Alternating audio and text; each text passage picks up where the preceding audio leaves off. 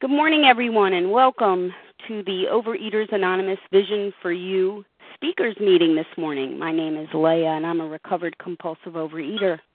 Today is Sunday, July 22nd. Welcome to everyone. The OA Preamble. Overeaters Anonymous is a fellowship of individuals who, through shared experience, strength, and hope, are recovering from compulsive overeating. We welcome everyone who wants to stop eating compulsively. There are no dues or fees for members.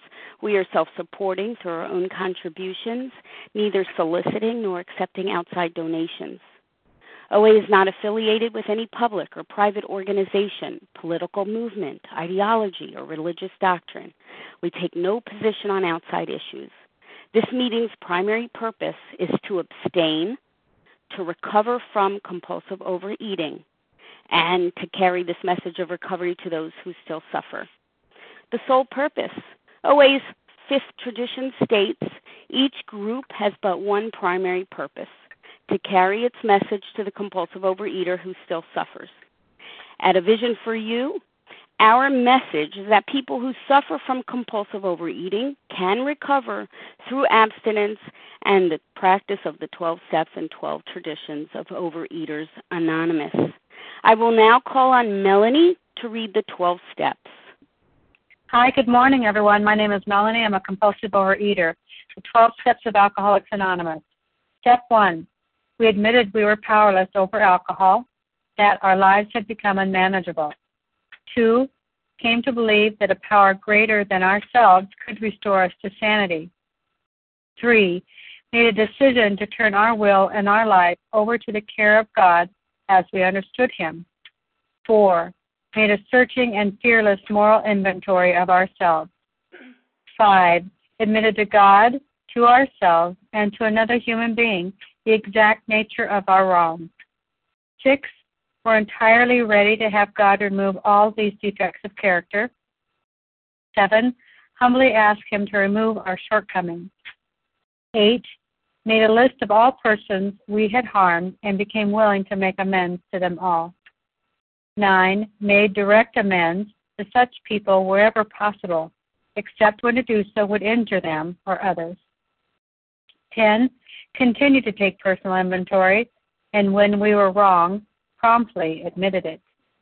11, sought through prayer and meditation to improve our conscious contact with God as we understood Him, praying only for knowledge of His will for us and the power to carry that out. 12, having had a spiritual awakening as the result of these steps, we tried to carry this message to alcoholics and to practice these principles in all our affairs. And with that, I'll pass. Thank you, Melanie. I will now call on Deb W. to read the 12 traditions. Good morning, Leah. Good morning, A Vision for You. My name is Deb. I'm a compulsive overeater from Michigan. The 12 traditions. 1, our common welfare should come first. Personal recovery depends upon AA unity. 2, for our group purpose, there is but one ultimate authority, a loving God, as He may express Himself in our group conscience. Our leaders are but trusted servants. They do not govern.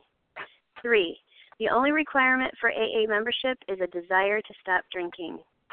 4, each group should be autonomous except in matters affecting other groups or AA as a whole.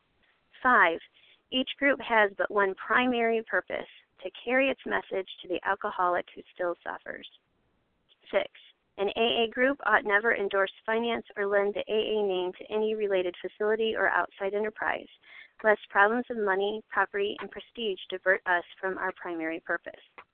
7, every AA group ought to be fully self-supporting, declining outside contributions. 8, Alcoholics Anonymous should remain forever non-professional, but our service centers may employ special workers. 9, AA, as such, ought never be organized, but we may carry service boards or committees directly responsible to those they serve.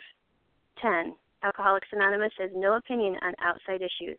Hence, the AA name ought never be drawn into public controversy. 11, our public relations policy is based on attraction rather than promotion. We need always maintain personal anonymity at the level of press, radio, and films. 12. Anonymity is the spiritual foundation of all our traditions, ever reminding us to place principles before personalities. And thank you, Deb. And good morning, everyone, once again. If you're just joining us, welcome to Overeaters Anonymous Vision for You. Today we have a speakers meeting. A speakers meeting is where we have invited a recovered compulsive overeater to the line to share in a general way what she used to be like, what happened, and what she's like now as a result of the program of recovery. And today we are very grateful to welcome Marcia to the line. Good morning to you, Marcia. Good morning, Leah. Thank you for joining us. Thank you for having me. You may begin. Okay. Hi, my name is Marcia. I am an abstinent compulsive overeater. I'm from St. Louis, Missouri, and very honored to be here, and I really appreciate the opportunity to speak. It's a real honor, so thank you very much. I have been in the program since March 15th, 1993. I have been abstinent since April 19th, 2009, and by the grace of my higher power, I have lost 140 pounds. And it's just been wonderful, magical, evident of life-affirming God thing for me, and my higher power is God. I'll say that, and I am kind of clinging close to God these days. I really, really need to be there. I've got some serious things going on in my life right now, but I'm living through it abstinently because that's what I believe God wants for me today. So I suppose I'll begin at the beginning. I was adopted as a newborn. I was the first child of my parents, and 16 months later they adopted another baby girl, and they were great parents. They wanted to give us everything, and for the most part, I had a wonderful childhood. I was a chubby child. I was probably 4 or 5 when I said to my father that I wanted to be a ballerina. And my father said to me, well, you have to be skinny to be a ballerina. So, okay, that was the first inkling that there was something wrong with me. My father made an observation about my looks, and so, all right, well, that kind of passed, but I loved to eat as a child. I loved to eat as a child, and a deadly combination is having a child who loved to eat and a mother who loved to cook, and she was a really good cook. My earliest memory of a mental obsession was for her brownies. I mean, it's crack in a jelly roll pan for me. I would sit at the table, and I would wait for the brownies to come out of the oven. Then I would will the brownies to cool so my mother could put frosting on it, and I could lick the bowl. And while my mother insisted that I share with my sister, I wanted it all to myself and would try to figure out any way that I could keep my sister from having any. I wanted it all. I remember when I was small, I climbed into my father's chest of drawers to find the orange-flavored baby aspirin, and I downed a handful of baby aspirin. It tasted good. My first lie about food was in kindergarten. My parents were Jewish, and for kindergarten, I went to a Jewish Hebrew school, and it was just for that kindergarten. And while I was there, there's a holiday called Sukkot, and we had a structure built out in the parking lot where the kids would go and eat the meal in the Sukkot. And while I was there, beforehand, I had to tell my teacher what I had, and I told my teacher that I had a cheese sandwich because I wanted chocolate milk, but actually I had a sandwich with salami on it. So I sat there in the Sukkot eating this salami sandwich under the table, sort of. My hands, the sandwich nestled under the table, while I could drink my chocolate milk. And no one caught me, but I was barely 5 years old when that happened. I think the first time I stole food, it was in summer camp. A girl had this bubble gum, and her parents kept sending it to her, and she had it. And when people would leave the cabin, I would go into her cubbyhole, and I would just help myself to her stash of bubble gum. I was caught and made to apologize, but still, it was clearly a lot of problems there, wanting food and taking it at any cost. At 8 years old, my parents sent me to a doctor who prescribed amphetamines. So I was 8 years old taking one of those little orange triangular pills, and it didn't last very long. My parents decided that after a while that they needed their daughter to sleep, and I wasn't getting a heck of a lot of sleep at that point.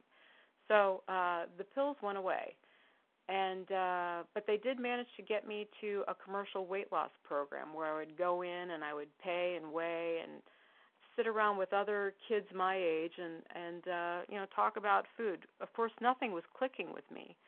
I felt fine. I was like, there's nothing for me to fix. Okay, yes, I'm a little chubby. Okay, yeah, there are some kids that make fun of me. I was doing pretty well in school. I just liked food. I had friends. I loved to sing in the choir. I loved to act in the school plays. I swam happily in the community pool and in our family's little pool. I knew I wasn't the most pretty girl in school, but my parents despaired of my eating. Their parents would comment on it, but it didn't really matter to me. My parents made these attempts to put me on diets, and they didn't work, and I didn't care. I enjoyed my life. I was okay. And then 7th grade came around, and I started to go to a middle school, and it pretty much marked a turning point in how I felt about myself. In middle school, the bullying really began in earnest. I mean, they let me know how fat I was on a daily, even an hourly basis.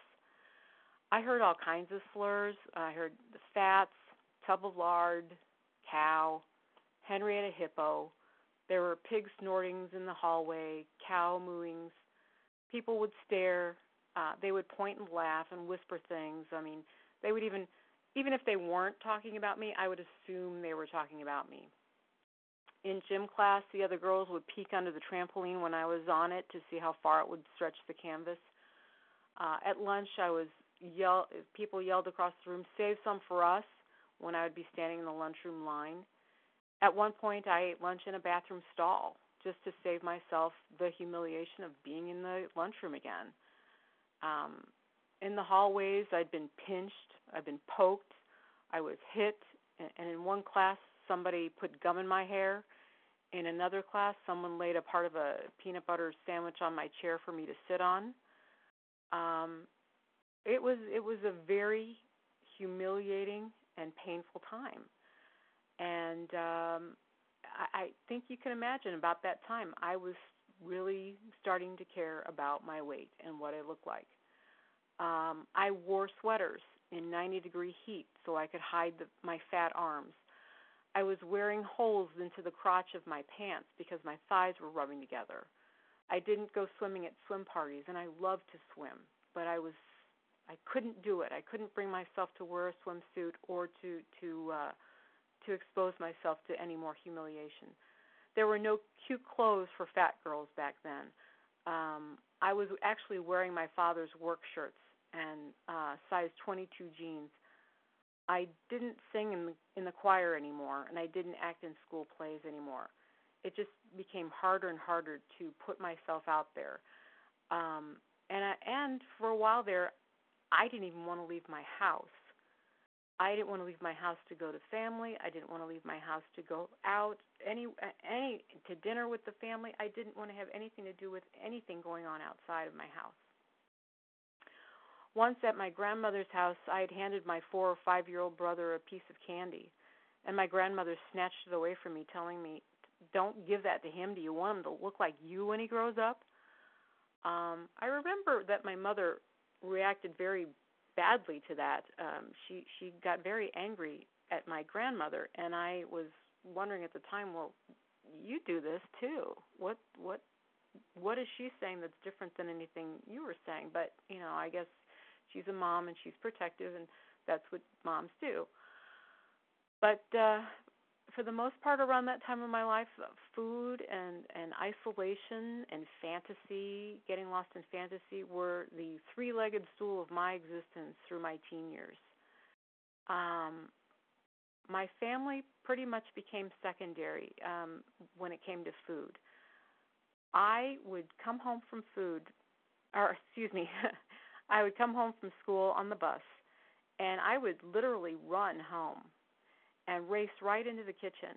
And the first place I would stop would be the pantry where the cookies were. Or if there weren't any cookies there, it would be the cereal. Or if it wasn't cereal, there would be something else in the house that I was going to eat. And I would sit myself down in front of the TV set, and I would eat, and I would eat, and I would eat after school until I was stuffed. And then dinner would come along, and I would eat dinner. And then a couple hours later, I planted myself in front of the TV set and started eating more and more. And it was an all-day thing.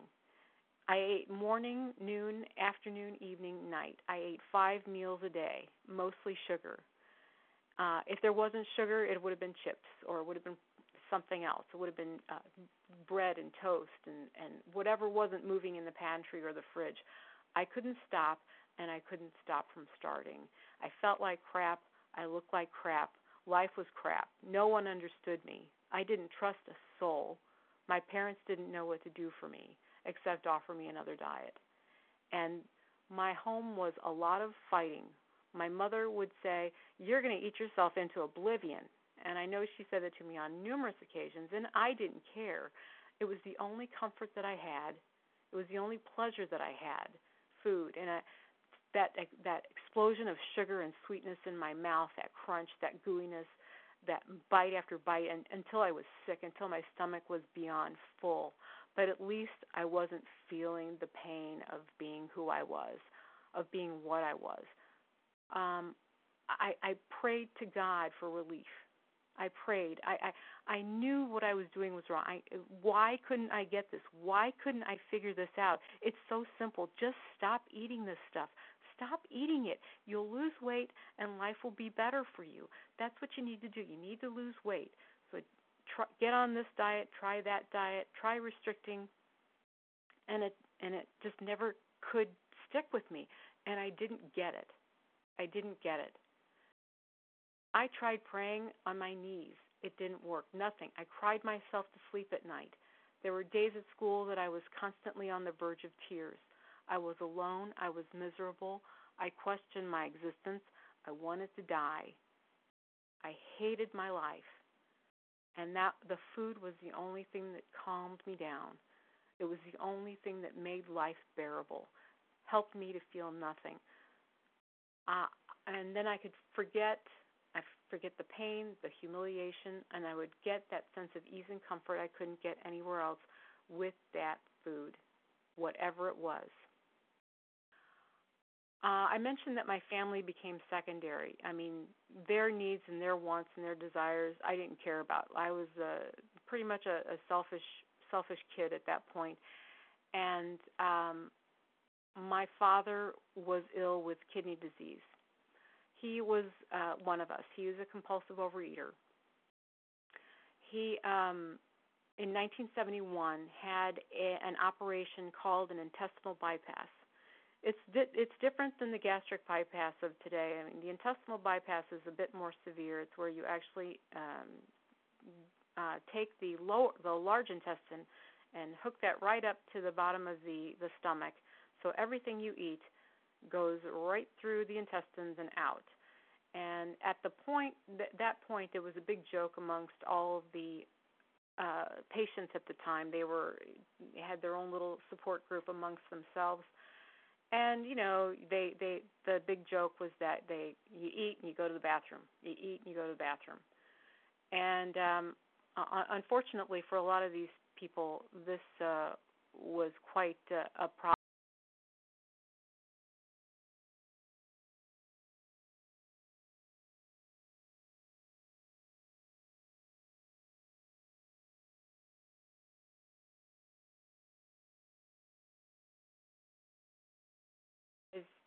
Did somebody hear? Did anyone hear that? Marcia, you're back on. Just continue. Okay, sorry. Okay. So my father, over the next few years, well, he had lost some weight. He was actually at a well, relatively healthy weight for him, but he was starting to become ill, and they didn't know what was wrong with him. And he'd go to the doctor that had performed this operation, and he said, well, that's just a side effect. Your skin coloration, that's just a side effect. Don't worry about it. But as it got progressed and he was getting more and more disoriented and sick, we took him to another doctor, and we found out that his kidneys were failing.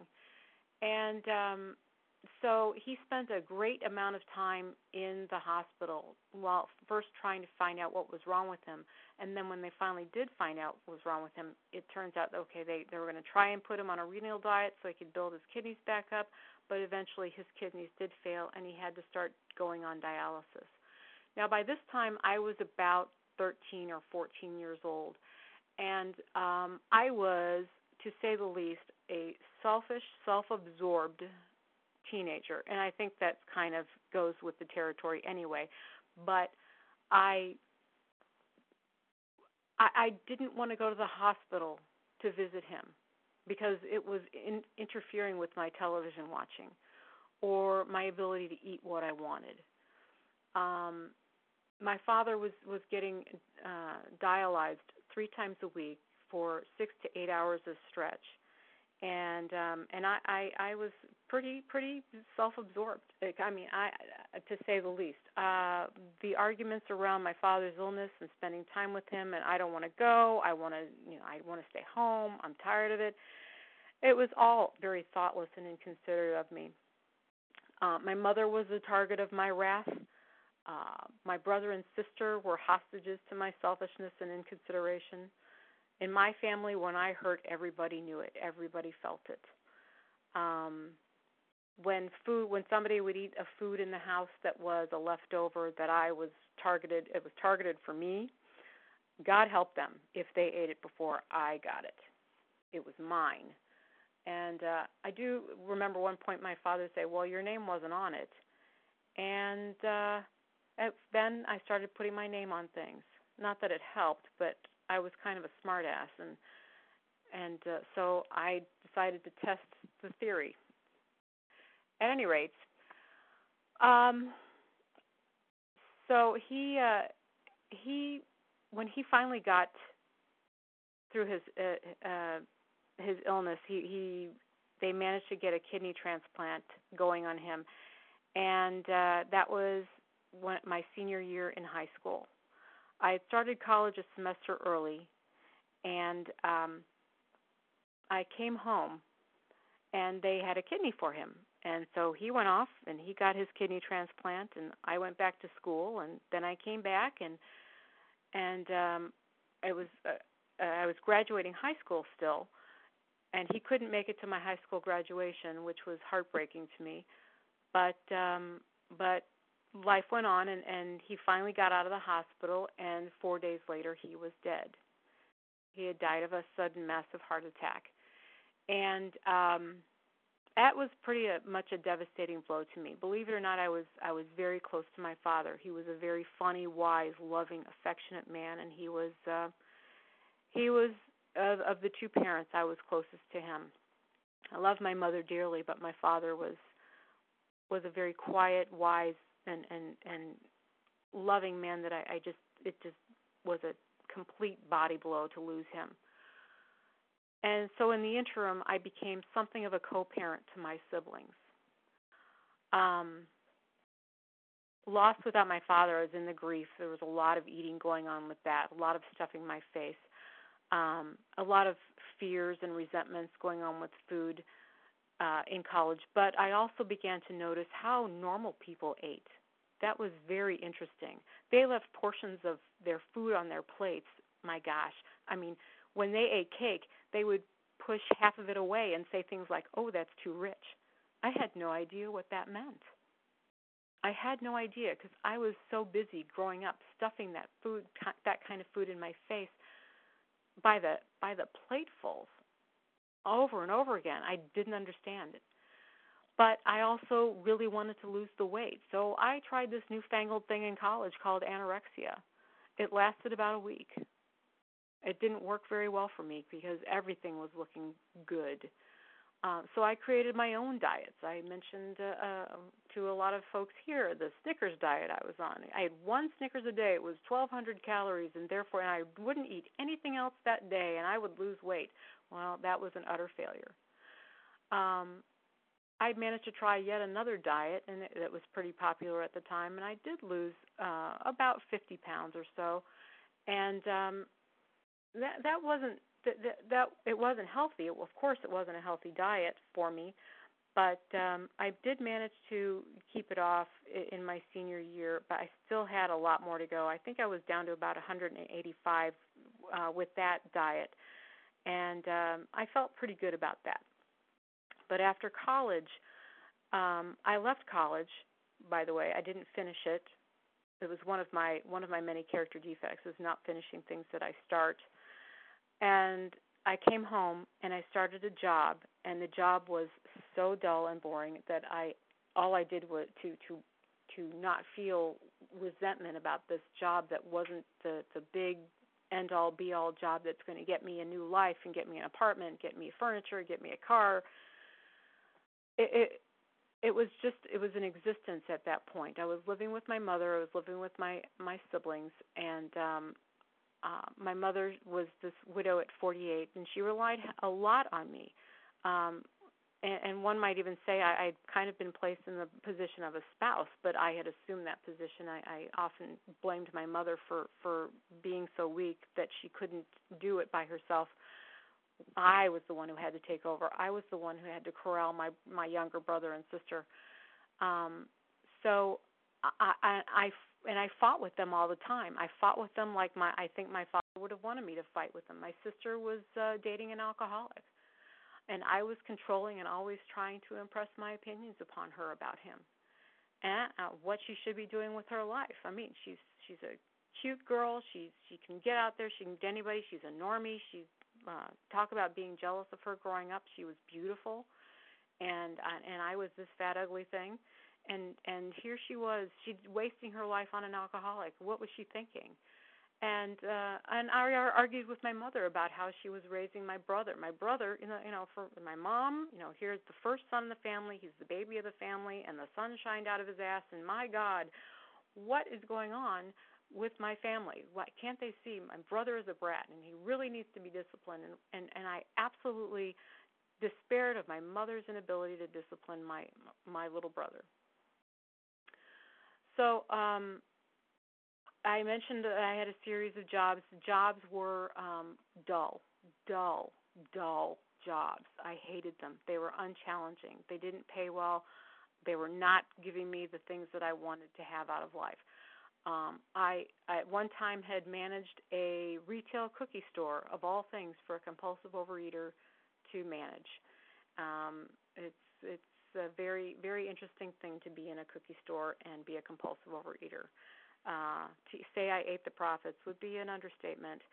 But I did try in my 20s to do a lot of dieting and restricting, and they failed every single time. I was actually working my way up to nearly 300 pounds. And at 30, I was living with my mother. I had no prospects for romance. I wanted it. I wanted to be rescued from this dull life, kind of like, Deborah Winger in Officer and a Gentleman. I would be a size 2 in order for Richard Gere to come and pick me up and sweep me away from there. But, that didn't happen. I wanted to be a mother. I was too shy, and I was so convinced. I was absolutely 100% convinced no man would want me. So I didn't try. I was angry. I was afraid all the time. I was self-centered, self-conscious, and inconsiderate to my family. I didn't fulfill obligations to friends. I was not available to anybody in my life, and all I wanted to do was eat. At one point, though, I did get into another diet. I had some dietary success with a commercial weight loss program, and I willed my way down about 135 pounds. Mind you, about those last 50 of those pounds or so was done by purging. I weighed myself every day. I was looking good. I hadn't been a normal person my entire life, not since I was a toddler. There were guys at work that were starting to look at me. I was actually starting to feel feminine for a change. I'd never felt like a woman, really. I was starting to dress nicer. I was considering moving out on my own. And then my mother died. And I think that everybody understands the notion of self-soothing, and when that happened, the food just started to come back into my life. The weight started to come back in my life. My brother and sister and I were all living together in my home. It was chaos. My sister was married to the alcoholic, and she couldn't decide if she wanted to be married to him or not. My sister and brother argued all the time, and I was caught in the middle, and these were very loud arguments. My brother's rages would wake up our neighbors. That's how bad it was. It was a miserable time. The whole family was in just disarray, absolute, complete chaos. I was frightened all the time, finding myself having taken the place of my mother, and I was failing miserably at this. My weight was creeping up and up and up, and even though I was purging, the weight was still coming on. So I guess you can imagine the amount of food that I was eating. And I was just absolutely becoming desperate with food. I was suicidal. I was depressed. I had a little dog that I had just gotten. It was only a 2-year-old dog at the time, and that was the only thing that was keeping me from really seriously considering any kind of suicide. But the idea of leaving this world was much more appealing than being in it. And at that point, my work was suffering. I knew things were not right for me at work. I wasn't able to concentrate. I wasn't able to do work accurately. And so I went to. I was actually one night on the phone with a dear friend of mine. I was actually sitting on the floor in the kitchen with the phone in my hand, and I'm telling my friend what was going on in my life at that point. And he said the best words a friend could ever say to another friend is, "You need to get help." And that was it. That was the door. That was the first evidence of the fact I didn't think God cared at all about me. I didn't think God cared at all about anyone. And I had pretty much given up on the notion of praying to God.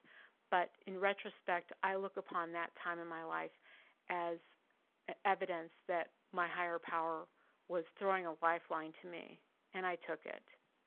I did take it. I took what my friends were what he had said to me, and I had an employee assistance program. I went to a counselor. The counselor diagnosed me as A, depressed, and B, that I had an eating disorder. And so that got me into an eating disorder unit, and the eating disorder unit said, you need to find an OA meeting. There are lots of great meetings in St. Louis, and when you're done here, you need to go there. And that all was a miracle that I will never, ever forget, and it will always be the point in my life when things started to turn for the better. So I went to my first OA meeting in March 15th, 1993. And lo and behold, one of my dear, dear friends from grade school was there. And I looked across the room. I saw her there. She looked at me, and she nodded and smiled. And I I felt instantly at home, really instantly at home, because there was somebody from my childhood, and I had a great childhood, and there she was. And we talked afterwards, and I went to a couple of more of these meetings, and then I went to a different meeting.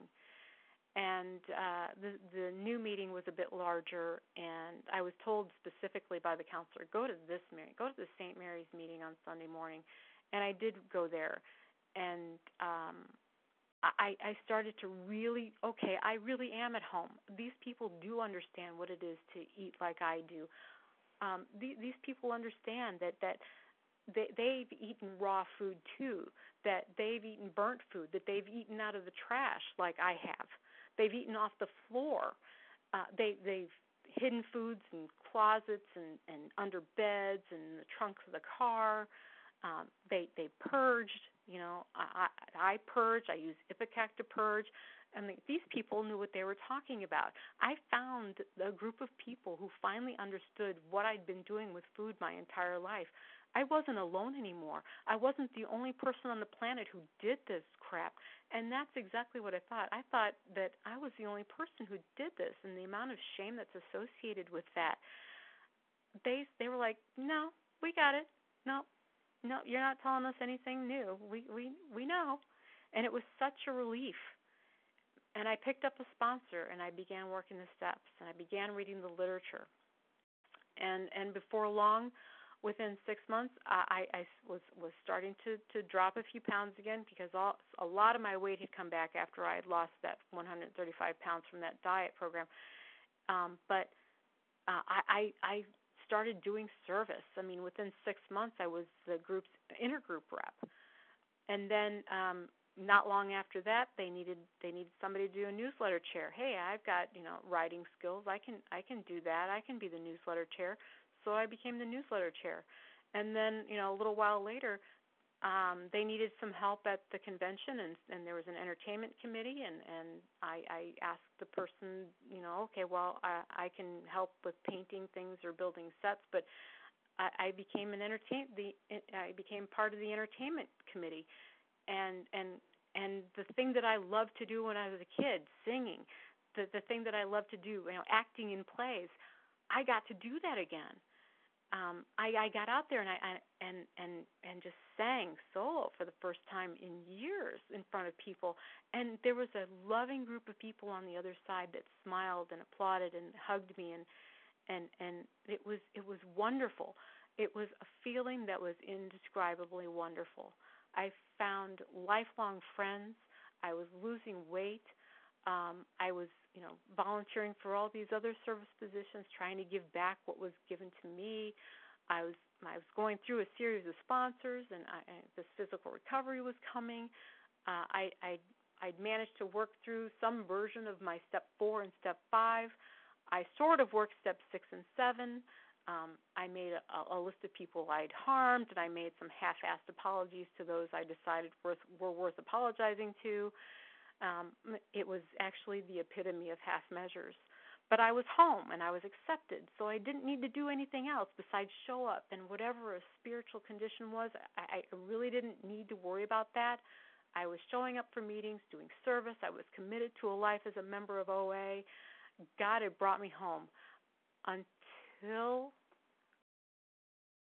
I wasn't committed anymore, until it all became kind of boring, and my wonderful friends became kind of boring, and I began to resent meetings, and then there were things outside of OA that I wanted to do instead of doing OA, and I was doing service by the bucket loads, and I was resenting it. I was about 205 pounds, somewhere in there, and I'd found that little area of weight that I had stayed at for a long time, because I was fine. I was home, I didn't really need to worry about losing any more weight. I didn't need to worry about getting any more physical recovery, because the emotional recovery was there, I was feeling good about myself. And I did have a connection to a power greater than me, sort of. And so, after a few more years, it was like, okay, why don't other people step up and do service? I want to do some other things. And why do I have to go to this meeting? Why do I have to do that? And I was beginning to think that I got this. What did I need OA for anymore? What did I need to be here anymore? I was beginning to think that I graduated. I really was. I thought that I had graduated. I didn't need to be doing this anymore. And I was hanging around with one or two people who didn't think they needed it anymore either. And rather than just get that out with a trusted abstinent member of OA, I just let it go on like that. And I continued to do service until I ate a cookie. And then I ate another, and then I ate another. So it goes without saying that I relapsed. Of course, it didn't start with the cookie. It started way before the cookie. It started when I stopped working the steps, when I thought I had it, when my self-will came into charge again, and I figured I got this licked. I can do it. So I can tell you it is an absolute fact that I can state with 100% certainty this disease is progressive. Because as soon as I ate that cookie, this disease was back. It was in charge. It took over my entire life for nearly the next 4 years. I was in utter and complete relapse. I didn't care initially. I really didn't care. I was normal. I didn't need this program anymore. I could figure this out. And tomorrow, if I didn't figure it out today, then tomorrow I would get it. Tomorrow I would start, and I would be abstinent, and I would stop eating this food, and I would only eat this food in moderation, and it would be okay. It was all going to be okay. I'll figure it out. And it was day after day. I would go to the store, and they had these cut pieces of sheet cakes that didn't sell, and I would buy 2 or 3 of those because I was going to limit myself just to those. And I would have one today, and I would have one tomorrow. But I ended up eating both that evening. And then I would get a gallon of milk to eat with that. And because I still had a gallon of milk left, the next day I would have to go in and, I have this gallon of milk. I got to drink the milk, so I need to get this to drink the milk with. And then when the milk would run out, I would say, okay, I need to get more milk because I have this I have to drink. And then it was a vicious circle night after night. I was in the local grocery store, I can't tell you how many times during the week to pick up my fix because the sugar was back, the sugar was in my life, and I was packing on the pounds. I mean, I was back to 270 pounds within the year. And I would have friends over, we would have parties, we would be drinking, we would be carousing and doing all kinds of stuff that was, I wanted to be normal. And I forgot that there is nothing normal for me as an eater, as a compulsive overeater. I am not a normal eater, never will be, ever. And so for the next few years, I kind of went to a meeting. I didn't do any more service. I was done with the service part. I went to a meeting. I just showed up. I was there, and I didn't really offer much. I hated being there. And the food was there, and people could see it on me. One person did talk to me in a meeting. She says, I know that I've noticed that you've been putting on some weight. Is everything okay? What's going on with you? And I knew that happened in OA. Hey, that does happen. And I thought, yeah, everything's okay. It's okay. But still, there was one single person, a person in OA who has been around for a while, just about as long as I had been around, who would call me. And she's passed away. She passed away a couple of years ago, and she had more spirituality in her little finger than I had in my entire body.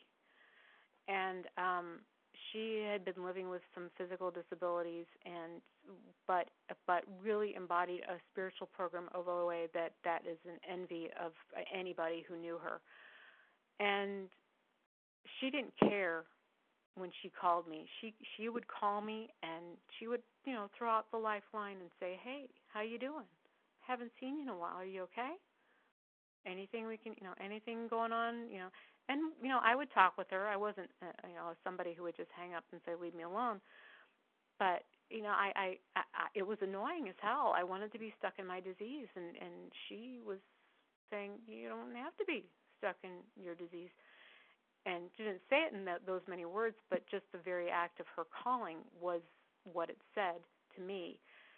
And because this angel, and I can only call her an angel, was to me another lifeline from God. I had my friend Dave about 20 years ago who had thrown that first lifeline from God through Dave, and I got this other lifeline. And she said, we love you, we miss you. And to me that was kind of a message from my higher power, telling me that he loved me and he missed me. So eventually, for whatever reason, I started to listen. And in January of 2009, I went back to my OA meetings, and I put down the sugar again for the last time. And in April of that year, I put down the flour. The following March, I prayed to my higher power that, this isn't enough. I'm just doing the same thing I did before. I don't have a sponsor. I'm not working the steps. I really need to do something differently. So I went to a big book study at our local convention. And thank God, my higher power put somebody in my life who was amazingly available to sponsor. And I asked her if she would sponsor me. And she has this shtick, and I love her dearly for it. She has this shtick. She tells people, okay, well, I'm not your friend. I'm not your mother. I'm not your therapist. I'm your sponsor. I expect you to work the steps, and I expect you to be abstinent. And that's what I needed to hear, and that's what I needed to have in my life. And in March of 2010, I started working the steps for real. I started working the steps as they were intended to be worked. We worked a very, very thorough first step together, and I finally got it. I finally understood what it was. Yes, I kind of had a cursory knowledge of powerlessness, but I didn't realize that I had to admit to 100% perfection that I am powerless over food and that my life is unmanageable with it. So working the steps together, we worked it like the first 100 AAs. I worked step 1 with her, and then we worked through step 2, Finding the Power Greater Than Me. I think probably my favorite chapter in the big book is more about alcoholism. I think that's the most amazingly profound chapter. The whole book is profound, but to me this hits me right in the gut every single time. Finding a connection with a higher power was, or recognizing that a higher power really did care about me. And I could only look back at the people in my life and the events in my life that got me to listen and got me to pay attention. And only thinking in terms of, okay, that is God. That is God to me. God reaching out and saying, I'm here. Don't forget. I'm here to help you. Don't turn away from me. So I didn't. And I did the third step on my knees in front of my home group. I worked the fourth step and the fifth step, some of the hardest work I've ever done, and they were thorough. They were, I'm sure there are things that I'm still trying to figure out that I've got to work on as far as fourth and fifth steps. But I was able to come clean with some very, very difficult subjects that I was not willing to do with previous sponsors. And I was told that, hey, if you don't put these out, if you don't get rid of these, if you don't clean this wreckage, this is the kind of stuff that you're going to eat over again, because you're carrying that around like you're carrying around a weight.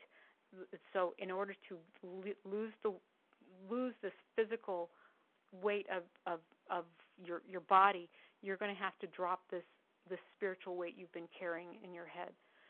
So with her, I worked steps 6 and 7, and then 8 and 9, and I was able to make some really amazing amends to people. I finally sat down with my brother and made some serious amends with him, and a lot of these amends were, required a lot of cash. I wasn't the most honest person as a teenager, and there were some things that I had to compensate money-wise, and I gave money to my brother. I have been giving money to my sister. I have been giving money to several charities in the area. There was a girl from high school that I had hurt, and actually I rejected her terribly, and it hurt her terribly. And I found her. With the help of my sponsor, I found her after I moved into my new place. I found her in the phone book, and I wrote her a letter. I told her, I don't know if you remember me, but I'm hoping you're well, and I'm hoping that that you and I can meet and talk for a little bit. And I gave her my phone number, and the next day after I mailed this thing off, she called me, and we agreed to meet. There was some fear around this because I was a little concerned that she was going to latch on to and try and make a friendship out of this, which was not the intention, not what I wanted to do. I wanted to make amends. I wanted to wish her well and sincerely from the bottom of my heart hope and pray that everything is okay for her. And she lived a tough life.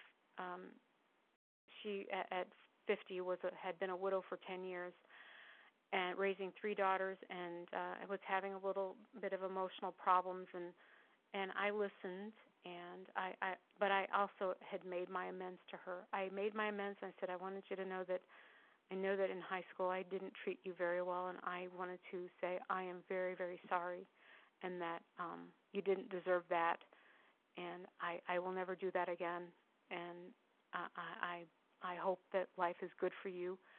And it was a really very good meeting. It was really a wonderful, good meeting, and I can't tell you how wonderful it is to walk out of a place and go, oh my God, thank you. I got this. I got this taken care of. I've managed to clear this out of my path. And then all these other things that I've been clearing out of my path. Some of them have been very, very tearful, painful, but they have been the most elevating things that have happened in my life that just lifted me up out of the muck and mire of my past. And now I do steps 10, 11, and 12 daily, and I talk to God on a daily basis. I mentioned before that I was adopted. There are so many things that I'm kind of mixing around here, but there are a lot of things that I'm doing today that I would never have imagined doing while I was still in the food, while I was still in the shame of being who I was. At 300 pounds, I don't know that I would have done this.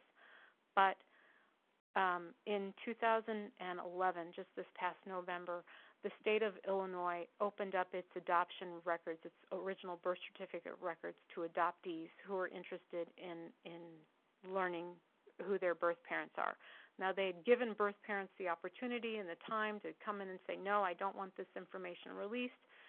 But I didn't know all this, but I was just taking my chance. I filled out the application. I sent in the check for $15, and I sent in a copy of my driver's license.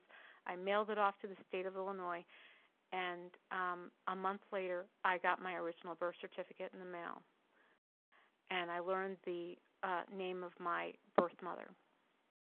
Now, my mother and I had gone round and round about my birth parents. She, to say that Jewish guilt is embedded in me is an understatement. And she would say, you don't need to know her. I'm your mother. And I said, absolutely, you're my mother. You will always be my mother. And please, I just want to know where I came from. I just want to know my medical history. I just want to know how I came to be your daughter. And, she kind of got it later in life, but it still bothered her. It still bothered her. So there was a lot of guilt when I sent off this information, and a lot of guilt when I got it, and even more guilt when I wrote the letter a couple of days later. I found my birth mother on the internet. I found her, and we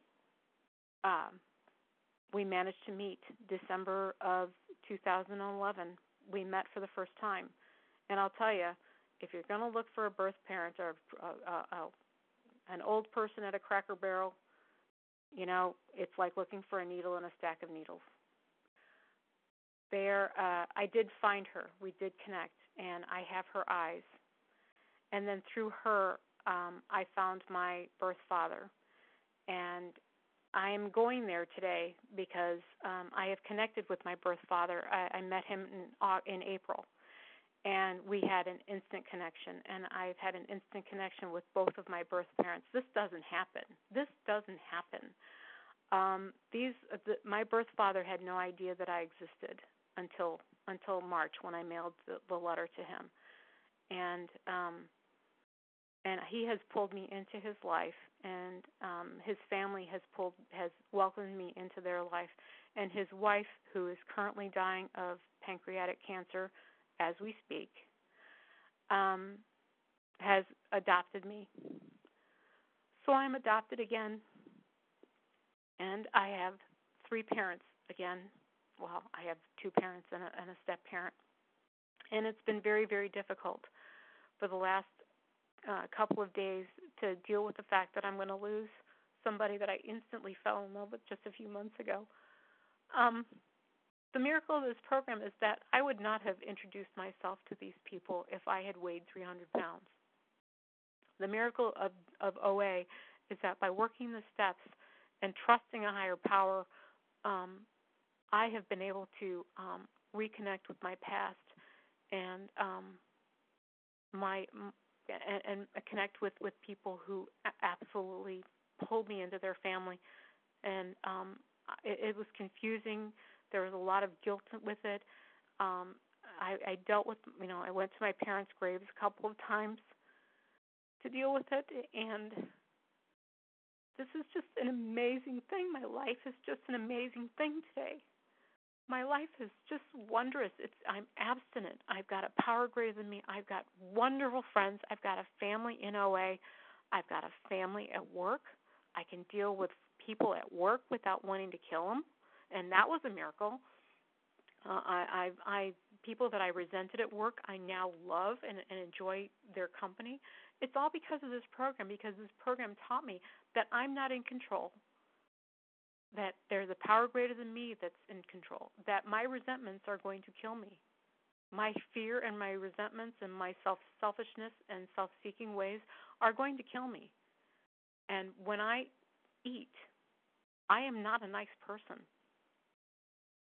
But when I'm free of the food, and when I'm working the steps, and when I'm calling my sponsor every day, and when I'm talking with my higher power, even arguing with my higher power, I am infinitely better on my worst day than I ever was on my best day while I was eating food. I am absolutely in love with being alive. I'm absolutely in love with my life and with the people that are in my life. I can't imagine what my life would have been like without being a member of Overeaters Anonymous. I am currently doing service at the intergroup level. I am our region rep. I am a World Service delegate. I was proud to vote for the newest definition of abstinence in OA as working towards or maintaining a healthy body weight. I believe that is essential to not just simply arrest the illness, but in our case, if we can, possibly to try and reverse the effects of the illness. I'm not ready to die at 52. I don't want to die. I don't want anybody to die young because of this disease. And this disease has taken a lot of beautiful people from my life. And so this program has saved me in so many ways. I am not the person that I want to be, but I'm not the selfish person that I used to be. I am making progress every single day because I am connected with my higher power, because I am staying in touch with a sponsor, because I am working 10, 11, and 12 on a daily basis, and because this program does work. And I heard a speaker say a long time ago on another phone meeting that this program isn't for people who need it. It isn't for people who want it. It's for people who do it. And I can say absolutely, this program works for people who do it, and it will work for anyone who wants what I have. So I think I've just about covered everything, and I will turn it back over to Leah. Thank you very much for the honor of letting me speak. And thank you so very much, Marcia, for your message of hope, your message of salvation, a clear illustration of the transformation of a life that's possible as a result of these steps. Rarely have we seen a person fail who has thoroughly followed our path. That was very evident in your story, and we thank you for your time. At this time, we open the meeting up to any questions you may have. Marcia has agreed to spend some time on the line here responding to any questions. So if you'd like to ask a question of Marcia, anything she shared or anything about her recovery process, you can press star 1 to unmute. Pose a question. Hi, this is Michelle, compulsive overeater from Pennsylvania. Thank you so much, Marcia. That was an amazing story. I have 2 questions for you. The first, do you have a contact number that you would be willing to share? And the second question, you talked about doing a thorough first step. Could you elaborate a little bit more on your process, because you talked about doing that with absolute perfection? Thank you. Certainly. Well, by a thorough first step, there is a book that is not OA approved that I used with my sponsor. But actually how we worked the first step was for about 3 weeks, every night I would alternate between the doctor's opinion and Bill W.'s story, and I would write each night about 20 minutes alternate nights on one topic or one chapter over the next. And working through that, recognizing my powerlessness, recognizing my unmanageability, and then the other non-book that I referenced, that was something that I worked in addition to that. I covered essentially, my relationship with my family, my relationship with food as a child, all the way through an adult, and evidence of the unmanageability of my life throughout the stages of that. And then there is a page it's on, actually, ironically, it's on step 6 in the AA 12 and 12, and it talks about only with the 100% admission that we are powerless. At 100% perfection, you have to work step 1. And a thorough step 1, an absolute thorough step 1 that is done where you are completely and absolutely have no qualms whatsoever. There is not one tiny molecule in your body that will ever accept that you can eat normally. Then you've admitted you're powerless. If there's one molecule in your body that somehow thinks that you can eat normally, you will eat again. And I had to get that through my thick skull, and I've got a pretty thick one, that I am absolutely 100% powerless over my binge foods. And I cannot have them in any form. And that's what 100% perfection is to me. Oh, and I'm sorry, my contact number. My phone number is area code 636-812-2509. Thank you so much. You're welcome. Thank you, Michelle. Yes, thank you, Michelle, for the question, and Marcia for your response. Anyone else?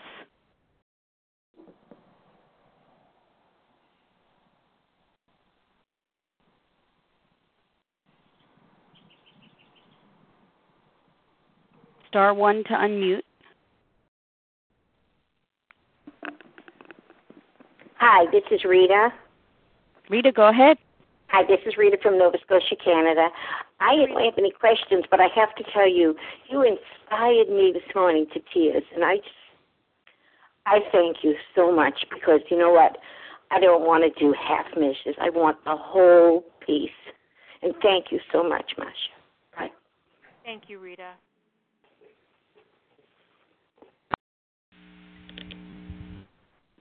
Hi, this is Yolanda. Hello. This is Yolanda, compulsive overeater. Go ahead, Yolanda. Hi, Marcia, and everybody this Sunday morning on this meeting. Thank you so much for giving so much of yourself. And yes, your message was inspiring. And I don't have any questions. I just wanted to thank you. And also for reminding me of and so vividly explaining what happened before you took that first bite, that cookie, because I need to be reminded of that because it could happen at any time. Thank you so much. Bye. Thank you. Yolanda. Yes, complacency and denial is a deadly combination. Hi, this is Stu. Hi, Stu. It's Dew, D-E-W. D-E-W, I'm sorry. That's okay. Marcia, your story was, your experience was dynamic. It was really hardcore. I had two questions for you. One, I was wondering what was the highest weight you ever got to? The highest weight I got to was 294 pounds. Wow. Okay. And you mentioned in your story something about a three-legged stool, and I'm not familiar with that terminology. I mean, I think I've heard of it, but I didn't understand what you meant by that. Well, in OA, they describe that recovery is a three-legged stool: physical, emotional, and spiritual. When I was talking about the three-legged stool, I was referring to, and I might have to go back and look at my notes.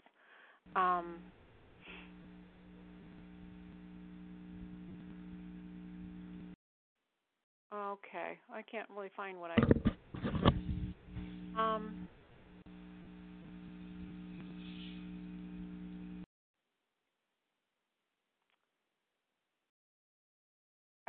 food, isolation, and fantasy. For me, the food I would eat, I would isolate, and I would fantasize. I would be at home. I would be writing stories. I would be drawing. I would be watching television. I would be eating. And I would be essentially out of creation. I was into my own head, into my own thing. It's what kept me from being there being available to my family. I didn't want to have anything to do with anybody, and so that's what I lost myself in. I called this three-legged stool of food, fantasy, and isolation, and it's no way to live. But I was creeping towards it in relapse. Hi, this is Janice.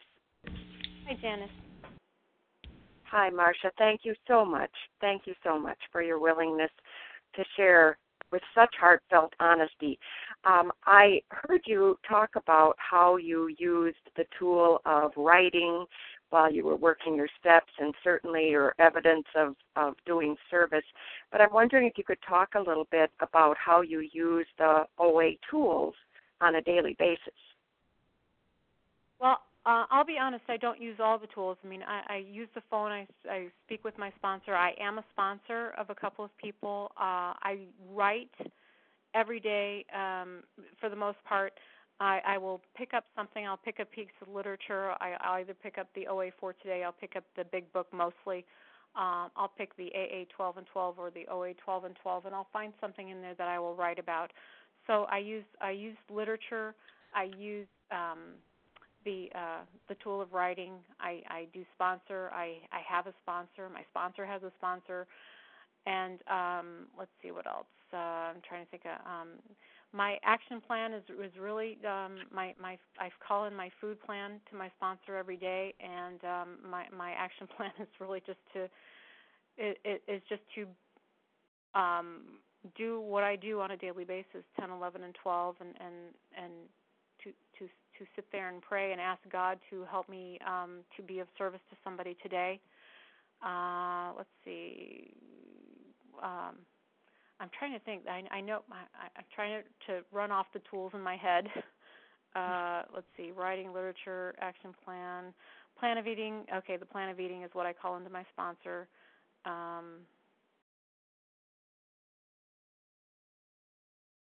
I think that's. I know that there's some I'm missing, and certainly feel free to help me. Meetings. I know you're well connected. Oh, yes, yes. Meetings. I go to 2 meetings a week. I am blessed to have 2 meetings a week that I go to. There's an abstinence first meeting that I go to every Sunday afternoon. I won't be able to make it today because I am going to Tennessee to visit with my birth father and his wife for the next couple of days. I don't know if she's going to live much longer than this, but I'm going to miss that meeting. I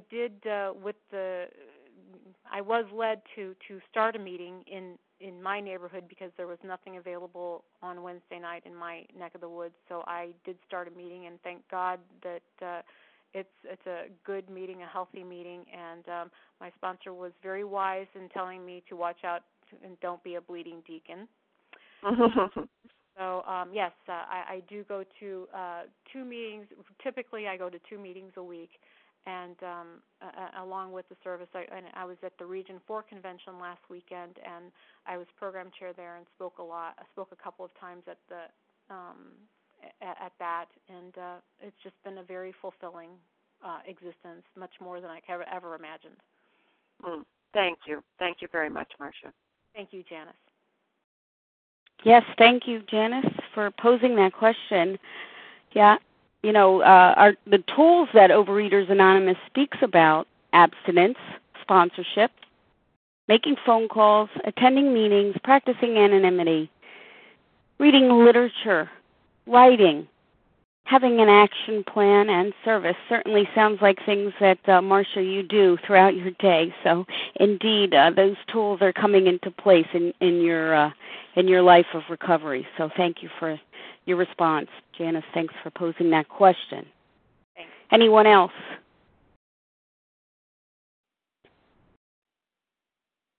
Star 1 to unmute.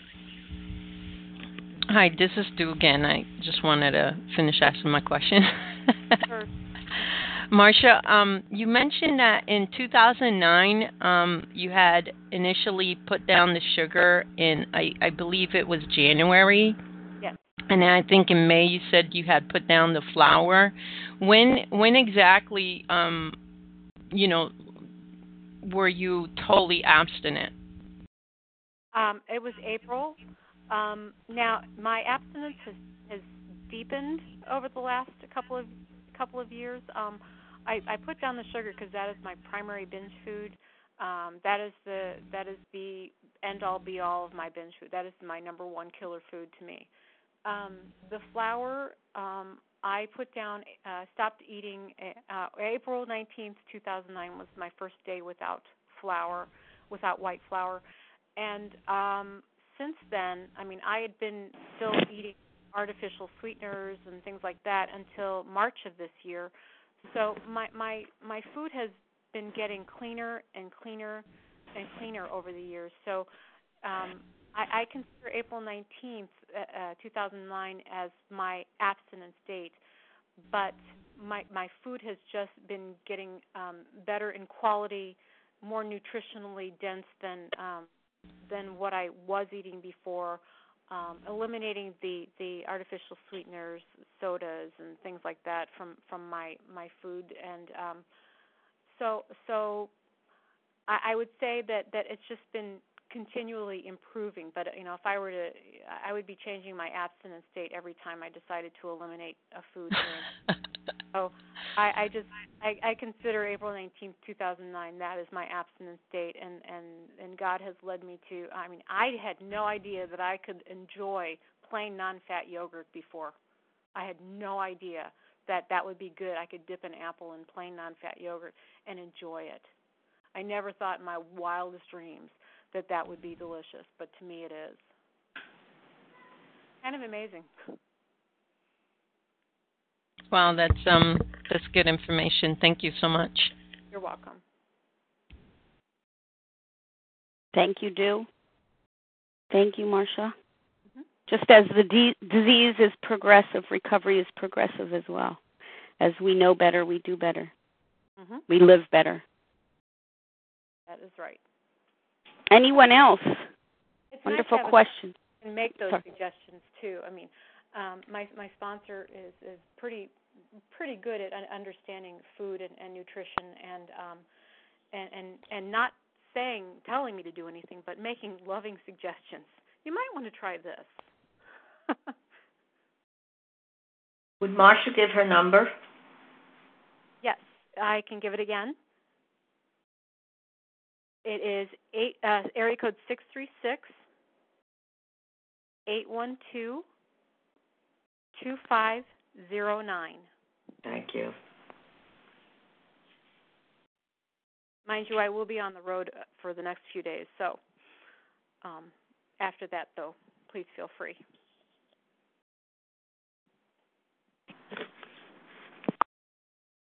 Any other questions?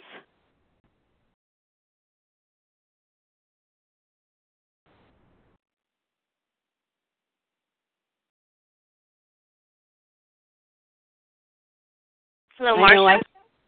Please go ahead. Hi, Marcia. This is Margaret in Illinois. I enjoyed your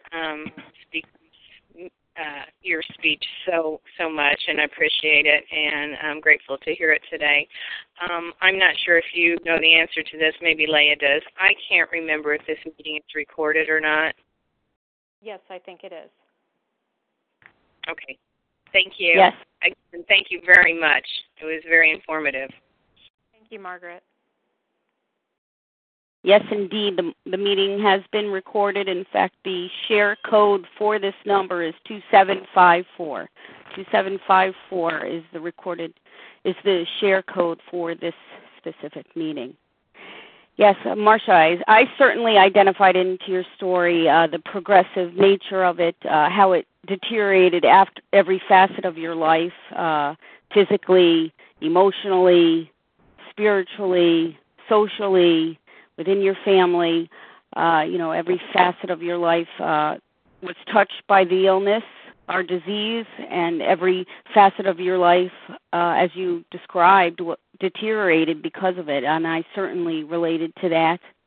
I also related to your binge on the children's aspirin. I, too, plowed through a bottle of baby aspirin at the age of 3 because I enjoyed that flavor that it offered me. And I, thank God, relate to the progressive nature of your recovery, where every facet of your life has been improved upon, elevated, and touched by these 12 steps that you implemented in your life. Every part of your life has, from your story, has become alive, and the grace of God is evident as you told your story, and it was very, very moving, and I thank you for giving so much of yourself. I'm going to close now unless there are any other questions that anyone might have. You can press star 1 to unmute.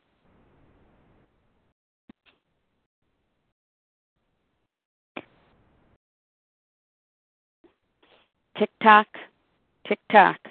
Okay, well, with that, Marcia, again, thank you so much for giving so much of yourself this morning, offering a message of hope, a message of possibility.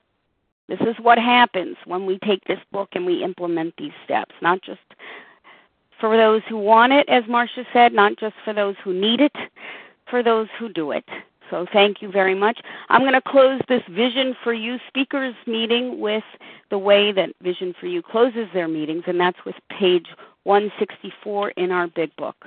Then I invite you all after the recording to say the Serenity Prayer together. Our book is meant to be suggestive only. We realize we know only a little. God will constantly disclose more to you and to us. Ask him in your morning meditation what you can do each day for the man who is still sick. The answers will come if your own house is in order. But obviously you cannot transmit something you haven't got. See to it that your relationship with him is right, and great events will come to pass for you and countless others. This is the great fact for us. Abandon yourself to God as you understand God. Admit your faults to him and to your fellows. Clear away the wreckage of your past. Give freely of what you find and join us. We shall be with you in the fellowship of the Spirit, and you will surely meet some of us as you trudge the road of happy destiny. May God bless you and keep you until then.